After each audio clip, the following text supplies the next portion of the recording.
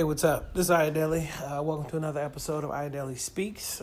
I'm Ayodele, husband, father of two, senior partner of education, and director of Beamies Talk, all with Community Build Ventures, 20 years teaching, leading in public, private, international schools.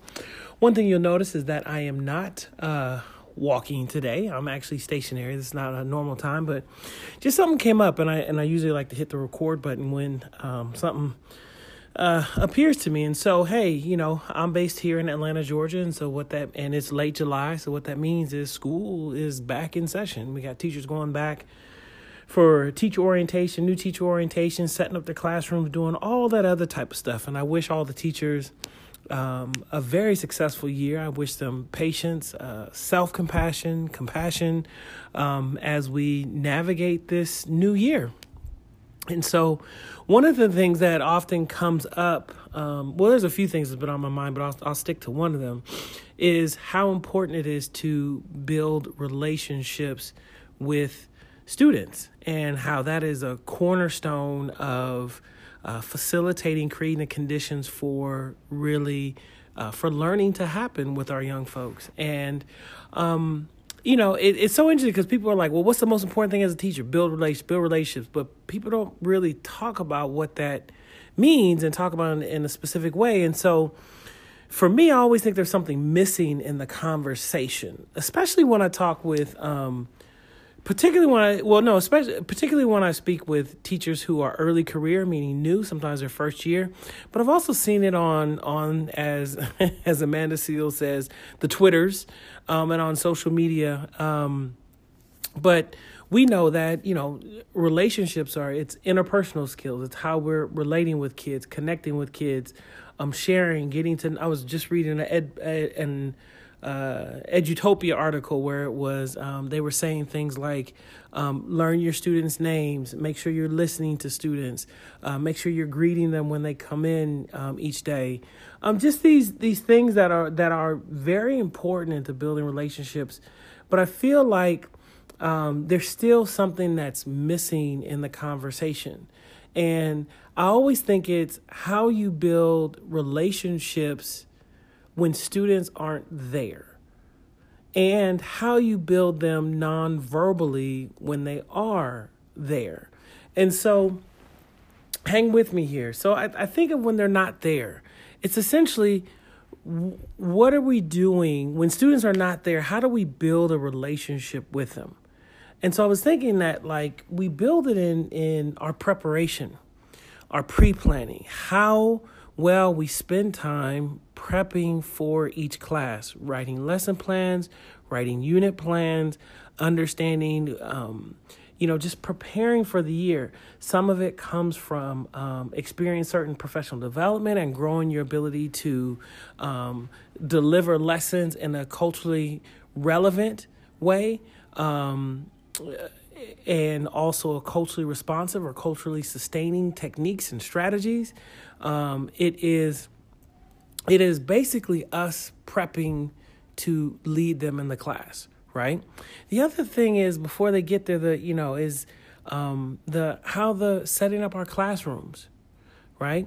And so it's one thing to build a relationship by putting a student's work up on the board, which you should do, which is strongly recommended, but it's also recommended to have a full-on design and process for building out your class, the physical space in your classroom. How you organize the desk, how does paper, where is your desk situated? Where's the board situated? How do you help students, really engage from different parts of the classroom? What do your walls look like? Where does homework get turned in? Where are supplies at? Where is the cabinets? Where are your computers? How are the computers looking? How are they organized? Is there a process? Let me just go on a little side note. One time I went into a kindergarten classroom at a school here in Atlanta, and it was wonderful to see the entire classroom was color-coded. But there was a specific place that was color-coded by this teacher and her teaching partner. And what they did was they had iPads, right, and headphones.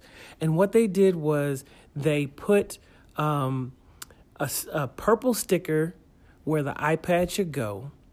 they put another purple sticker where the headset should be, and then they had a purple chair. So the students knew, and I think they even had purple headphones and then a purple case protector for the iPad. So it was all purple to understand, like, this is where it goes. This is the equipment that goes on this color. And they did that for red, green, yellow, orange, purple, all around a kidney table. And I was just like, oh my gosh, this is so clear. Now, granted, it's kindergarten, but they probably had trouble with that. But it was that's a way that we non-verbally form a relationship with a kid. There is organization, there is order, there is structure. They might not fully, especially at that age, fully comprehend what you're doing, but their unconscious space understands that there's some order to this place, which then allows them to settle in and be a part of and I think have a more, I'm running out of words, but like having a healthier relationship with you because, this teacher's organized. There's a place for everything. So there's this pre-work that needs to be done. Also, it's how you present yourself, right? The way that you present yourself also is communication of your relationship. It's a nonverbal communication skill that we have. And so, for some people it is, as a Black man, I've worked in schools where I had to wear a shirt and tie, right? I've worked in schools where I can wear literally flip-flops and gym shorts. And quite honestly, I understood the power of a suit and tie when, I'm working in corporate America or going to church and so on and so forth, and the respect.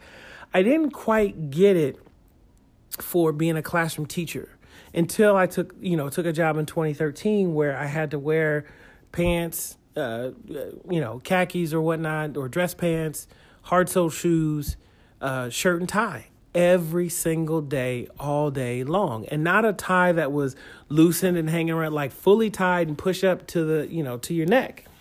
But what I realized was that while, respectability politics isn't what I'm talking about here, but there is a sense of projecting a level of order, a level of high quality presentation to our students. And so the way you dress is appropriate. The way that you are clean, the way that you smell, the way that you keep your hair, your skin, all of those things are really, really important in communicating that you care about yourself. Now, I'm not saying that you got to wear a shirt and tie, right? But you might wear a shirt that's ironed, right? And so you'll determine what that means for you. But I'm just saying that is you're communicating to them, to our students, to your students. You're communicating. I don't know the word. You're just communicating to them that you're ready. You've taken some time to be prepared for this particular environment, right? Because I remember one time when when we had just moved down to Georgia, and this one time I had to wear a shirt and tie. I went to my son went to another school. He was in 5th grade at the time. And I went to a school for back to school night. Well, little did I know that there was, he didn't have a first year teacher, but, one of the 5th grade teachers was a first year teacher. And I only say that because she was on the struggle bus. Like it seemed like no one had pulled her aside to say, hey, she looked completely exhausted. Her clothes were kind of ruffled. It just looked like she had a long day. And she was getting ready to go into back to school night and hadn't really straightened herself up, tucked her shirt in, refreshed her face, put her hair. And I'm just saying, like, it is this level of presentation that's communicating your readiness to lead folks. And so that does a lot. And so when we're building I'm going to stop here. I'm going to, bring it to a close here. But it's this idea of like, what's the pre-work that we need to do? And I often say the non-verbal work before the kids get there. What is our responsibility in our relationship? What is our end of the bargain? Because I think building relationships, that's very key. Now, I have to say that just because you're wearing a suit and tie does not mean you're going to have positive relationships with kids. Just because your room is in order, you're going to have, you're still good for kids. What I'm saying is that these things contribute and communicate what you hope for and desire for the relationship with that particular child, and putting it together while you're also engaging in those one-on-one, small group, whole group interactions where you're learning kids, you're making space for them, you're creating equitable learning environments. Those also contribute to building strong student relationships, because as we know, not as we know, but I've seen a lot of this on Twitter, and I've kind of experienced this too. If kids don't like you, they're not going to learn from you.